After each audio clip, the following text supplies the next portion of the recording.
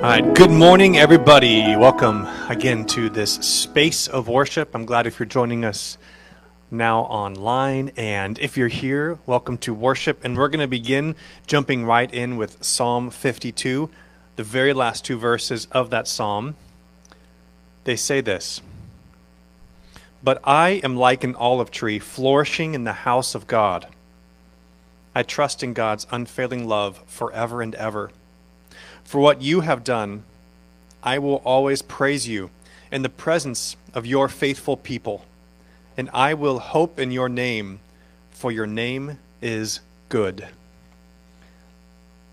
What an image here, that as we come to worship, that desire of becoming like that olive tree that has the ability to flourish, to take deep roots.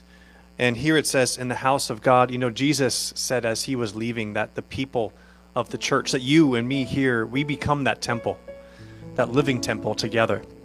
And so it's good to come to worship and to be in the community like this, because then your roots, your metaphorical roots of your life are being able to go down into that temple, into this now living body of Christ. And so doing this together, we can trust in God's unfailing love. We can do so forever and ever, because we already know for us, eternal life has already started. In that moment we put our faith in Christ.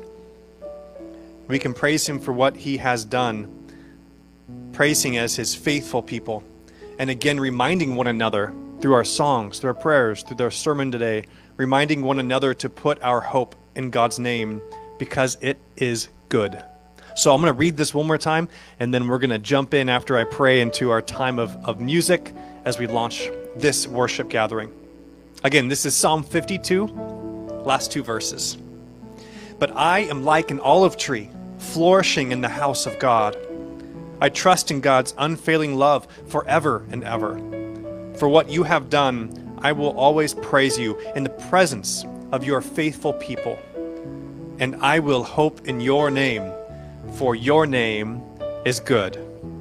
Let's pray together. Lord, we come before you again as your people, as your temple.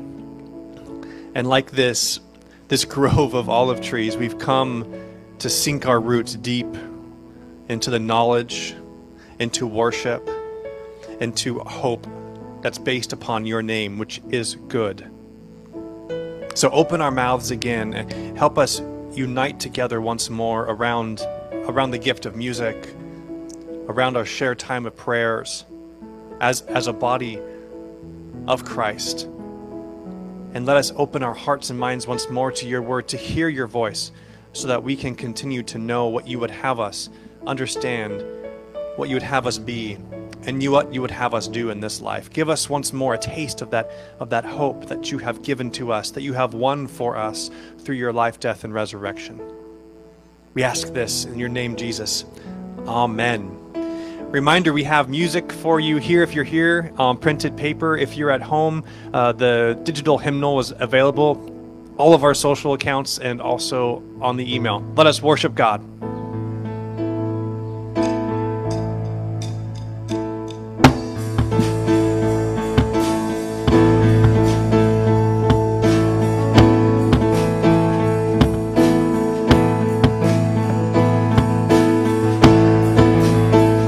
Let's worship God under the tree.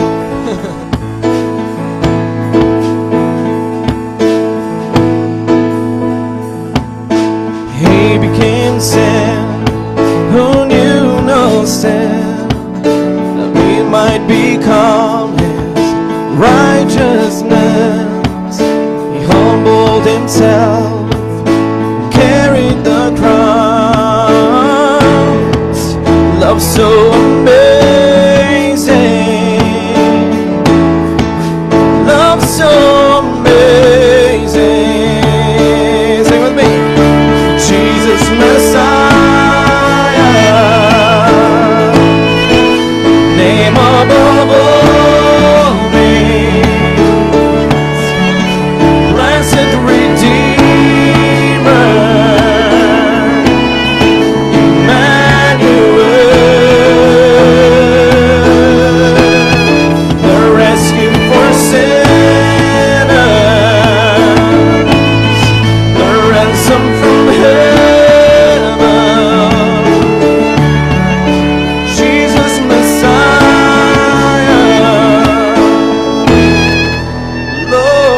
of all. His body, the bread, His blood, the wine, broken and poured. Oh, for love, the whole earth trembled, the veil was torn. Love so amazing, love so amazing, sing it. Love so amazing, yeah, Jesus Messiah, name above all names, blessed Redeemer, Emmanuel, the rescue for sinners, the ransom from heaven, Jesus Messiah, Lord of all. All our hope is in you. All our hope is in you. All the glory to you, God, the light of the world. All our hope is in you. All our hope is in you. All the glory to you, God, the light of the world. Jesus Messiah, name above all names, blessed Redeemer, Emmanuel.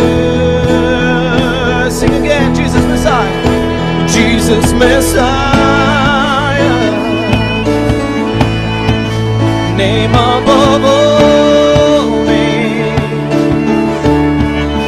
blessed Redeemer, Emmanuel,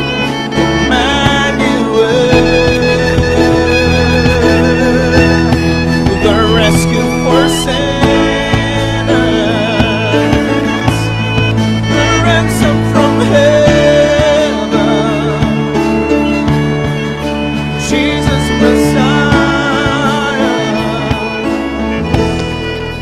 Lord of all.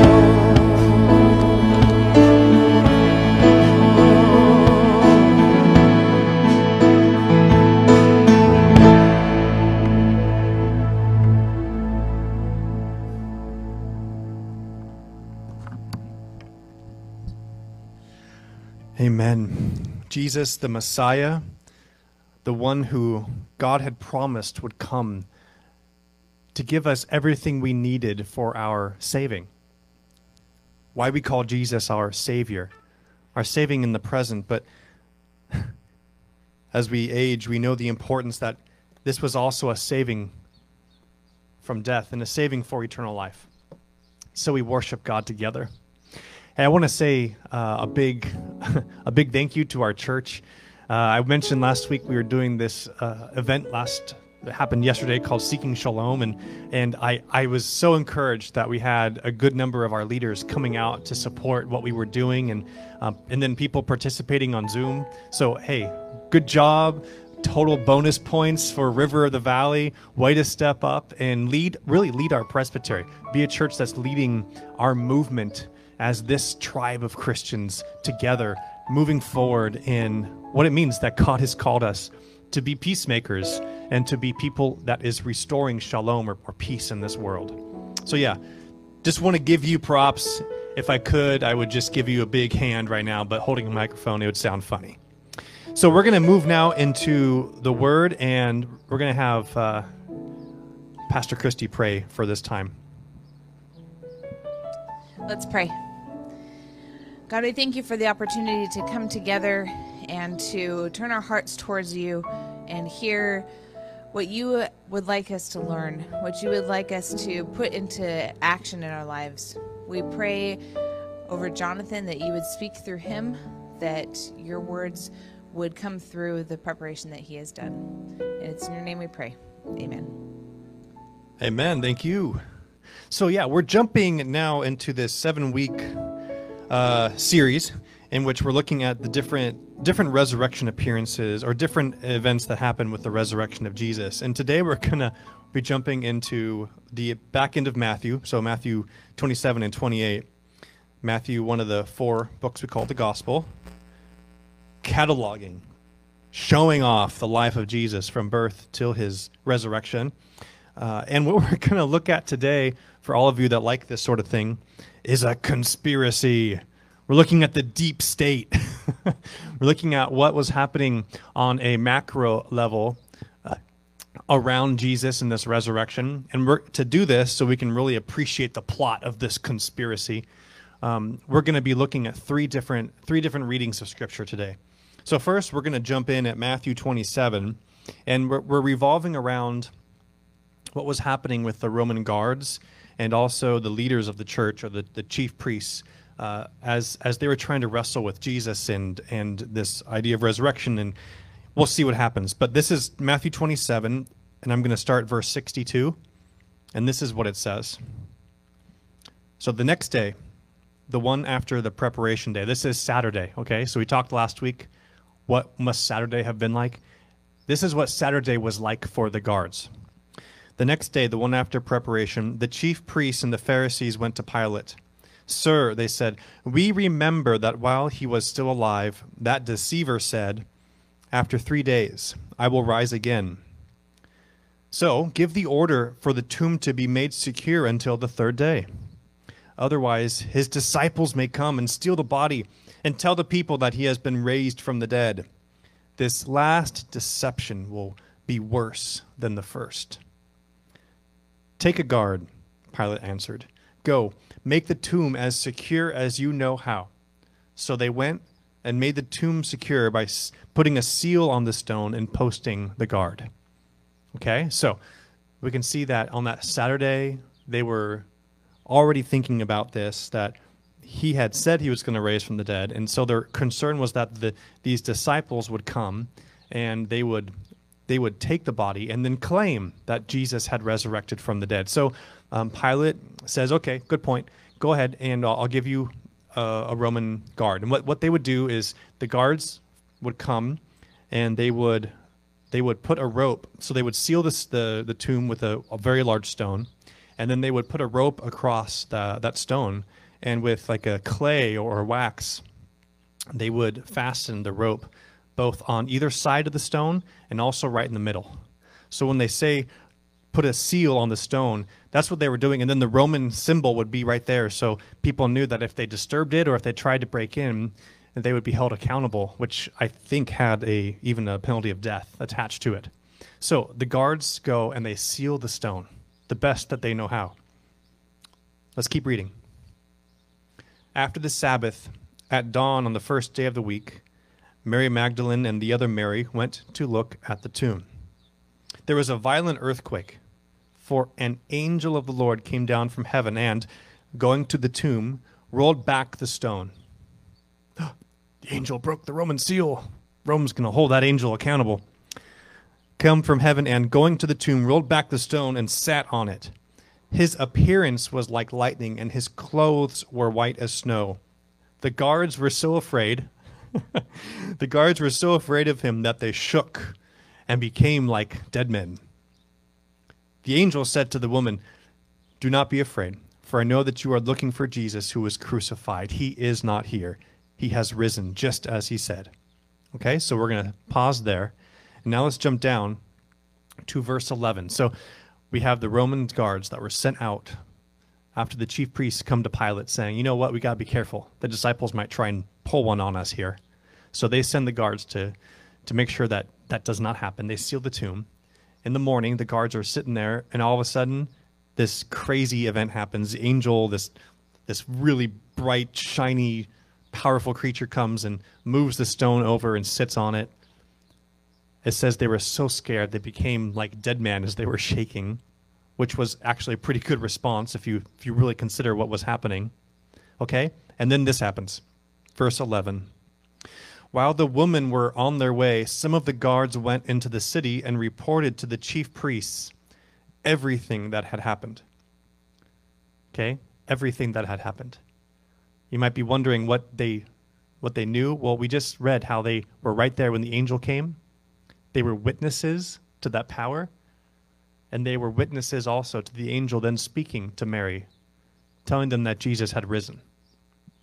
So while the women were on their way, some of the guards went into the city and reported to the chief priests everything that had happened. When the chief priests had met with the elders and devised a plan, they gave the soldiers a large sum of money, telling them, "You are to say, his disciples came during the night and stole him away while we were asleep. If this report gets to the governor, we will satisfy him and keep you out of trouble." So the soldiers took the money and did as they were instructed. And this is the story that has been widely circulated among the Jews to this very day. Okay? So we kind of now understand this deep plot, this deep state plot, this conspiracy that was at play as Jesus, with that full power of God, is risen from the dead. During the time of Elisha, there is this moment that we've come to a few different times in the past years together in the sermons, when the entire army of the Arameans, the land of Syria, the entire army came and laid siege on Samaria. You can find this story in 2 Kings 6 and 7. So an entire army of that land of the Syrians, they have come and they've encircled the city of Samaria. And it's so bad that there is now this famine inside the city of Samaria. And this is a lot of times how they would lay siege. They would surround them and cut off all their supply chains. There were no C-130s to airdrop food or anything, so they would just end up starving them out. And as the story goes, there are these lepers that were on the edge of the city where they were supposed to be. And as these men are sitting there, there's 4 of them, they begin thinking to themselves, look, we can stay right here, and we're going to die because there's no food. We could go into the city, but that's the exact same problem. There's no food there. Maybe our best chance would be to leave the city and go out to the enemy, go out to the Syrian army, because, maybe they'll pity us. Maybe they'll just take us in as prisoners of war, and they'll give us some food. So maybe we'll live. They might kill us, but we're definitely going to die here, so let's at least try and go. So they leave the city, and they head out to the camp, and what do they find? Nobody's there. And why? It says that God had made the Syrians hear the sound of a large army coming, and they thought that the king of Samaria had contracted other armies like from Egypt and the Hittites to come and attack from their flank. And so they were so afraid, it says, when they heard the noise of these armies coming, even though they weren't coming, they were so afraid that they left everything in their haste just as it was. So you can imagine, like, there's fires with food cooking on them and tents with all their belongings. And instead of packing camp, they thought they had no time to lose. They just got up and hightailed and ran. So these 4 lepers get to this camp, and they're beside themselves. They don't know what to do with it. They're so excited.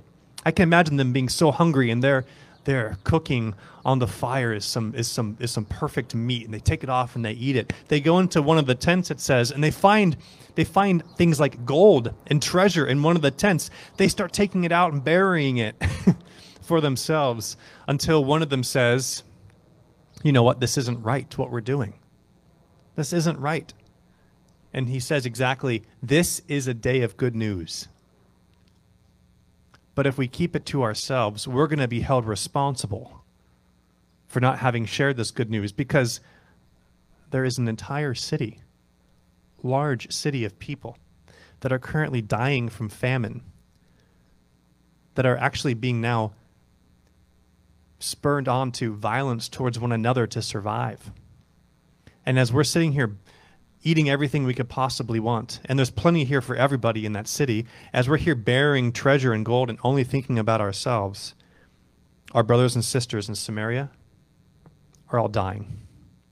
So they go back, and they imagine they're walking up, and there's guards on top of the towers. Who goes there? And the 4 lepers say, we just came back from the Syrian camp. No one's there. We can all go now. So these guards go, and they tell the king of Samaria. The king of Samaria says, I don't believe it. I don't believe it.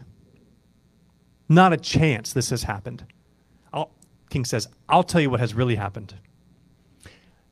They only want you to think this happened. In fact, they're out in the woods right now hiding. And as soon as we go out there, they're going to attack us. They're going to ambush us. And they're going to slaughter the entire people of Samaria.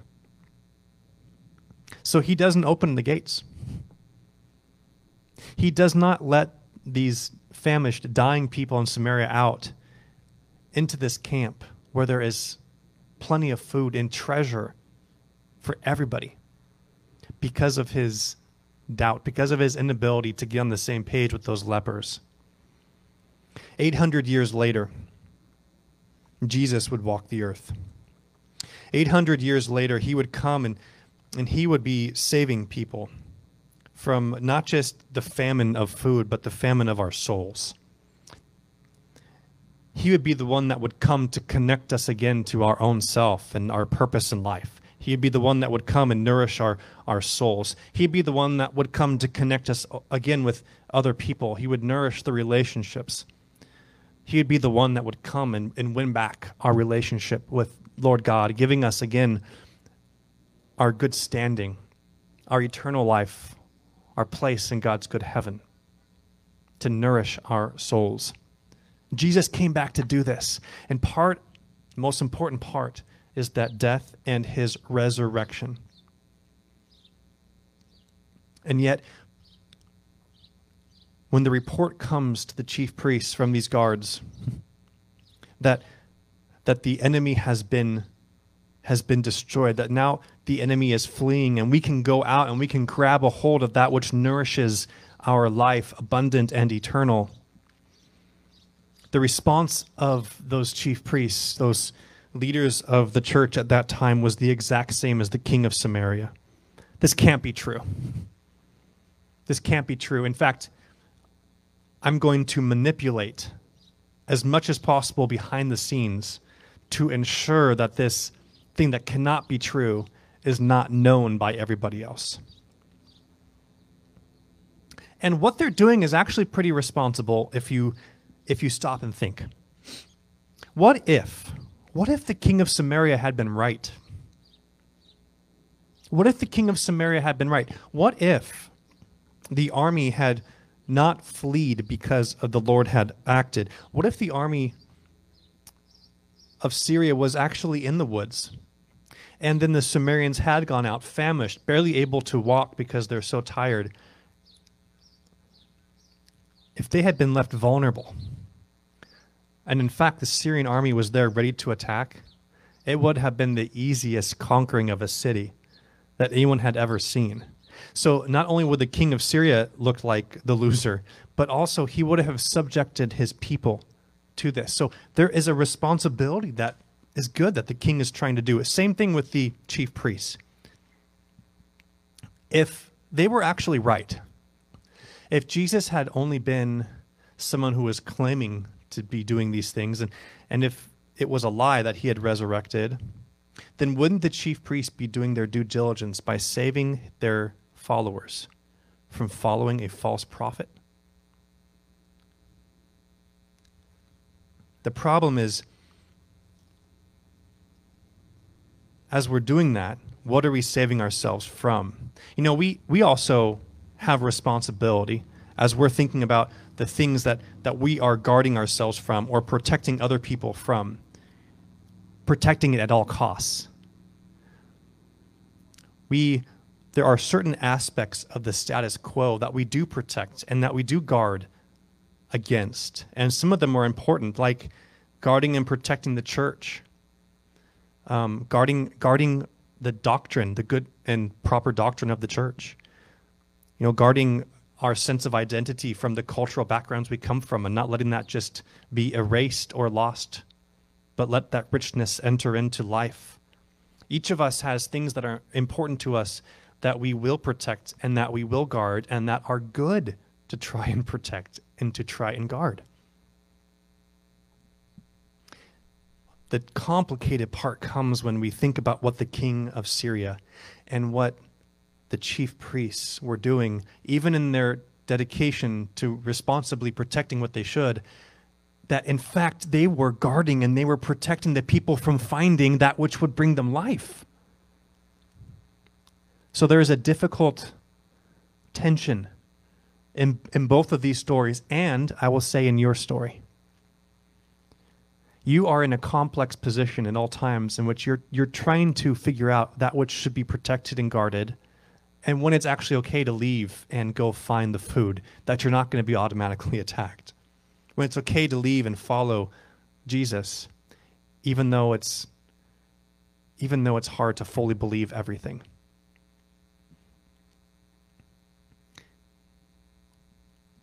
We're always in a moment that is filled with a lack or a need. And yet we are promised by God a future that is heavenly.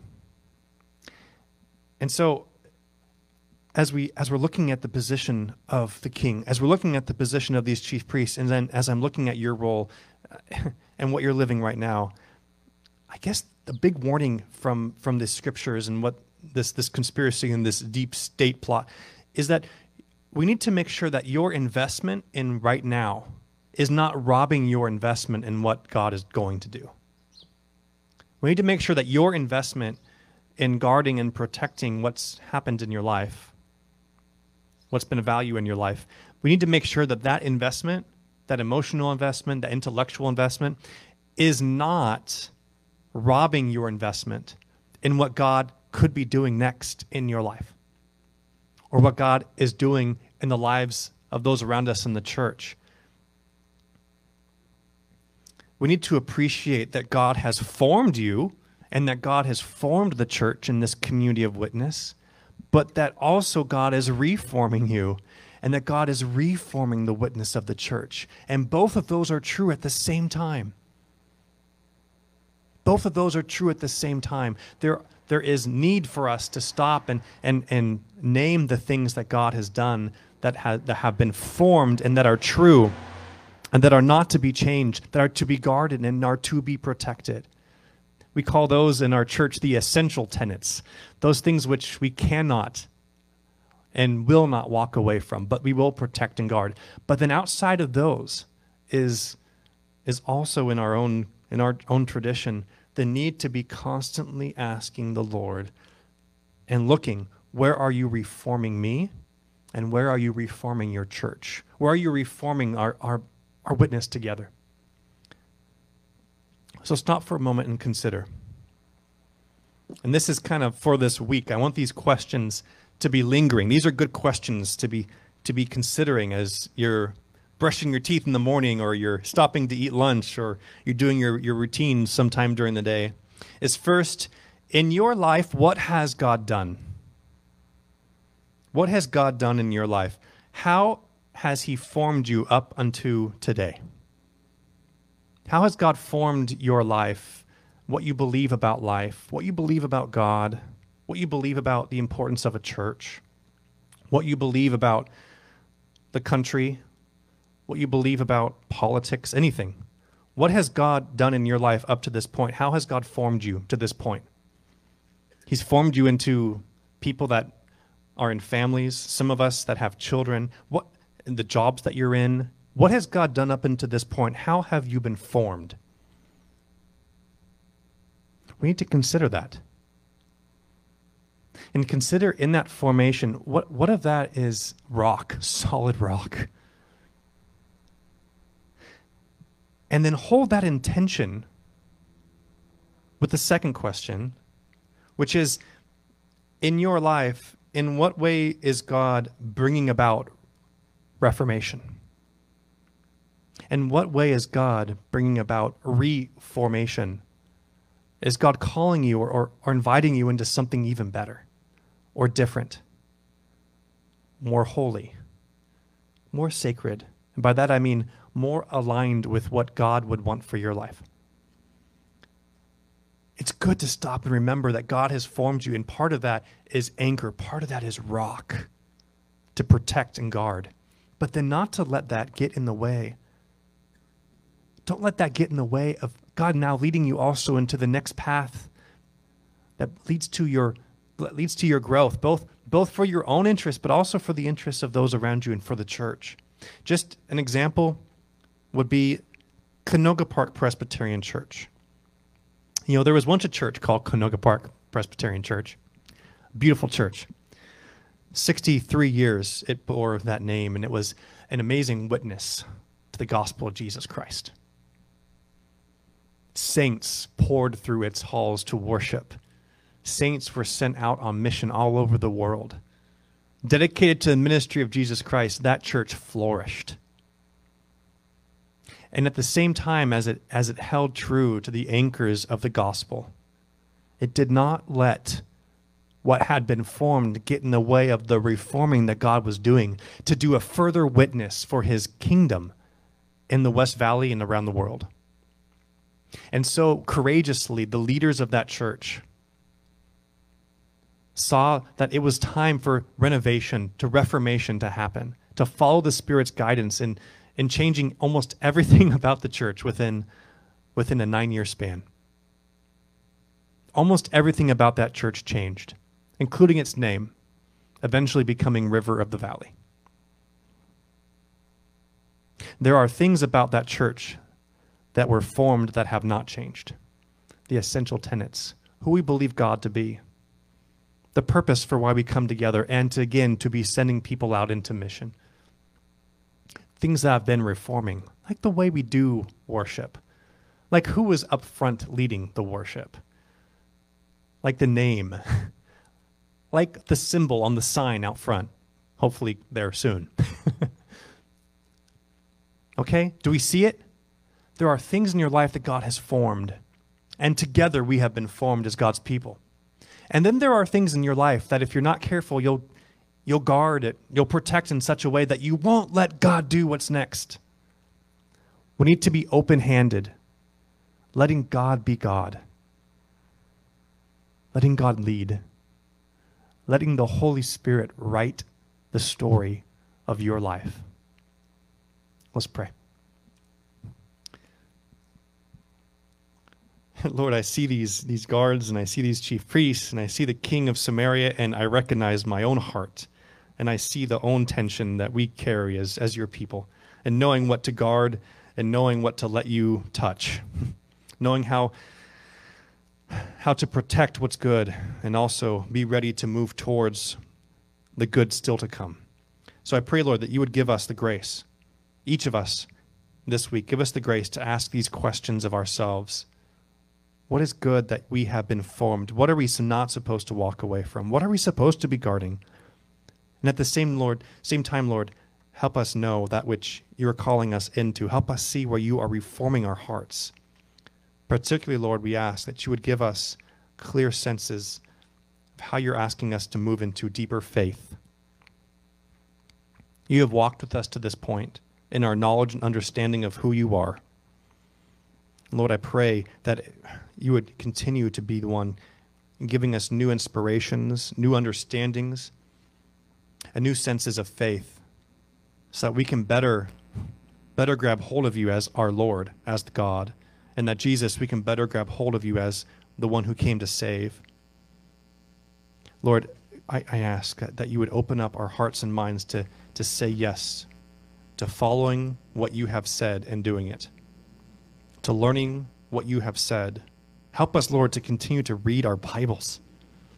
Help us, Lord, to desire to enter into Scripture study in small groups.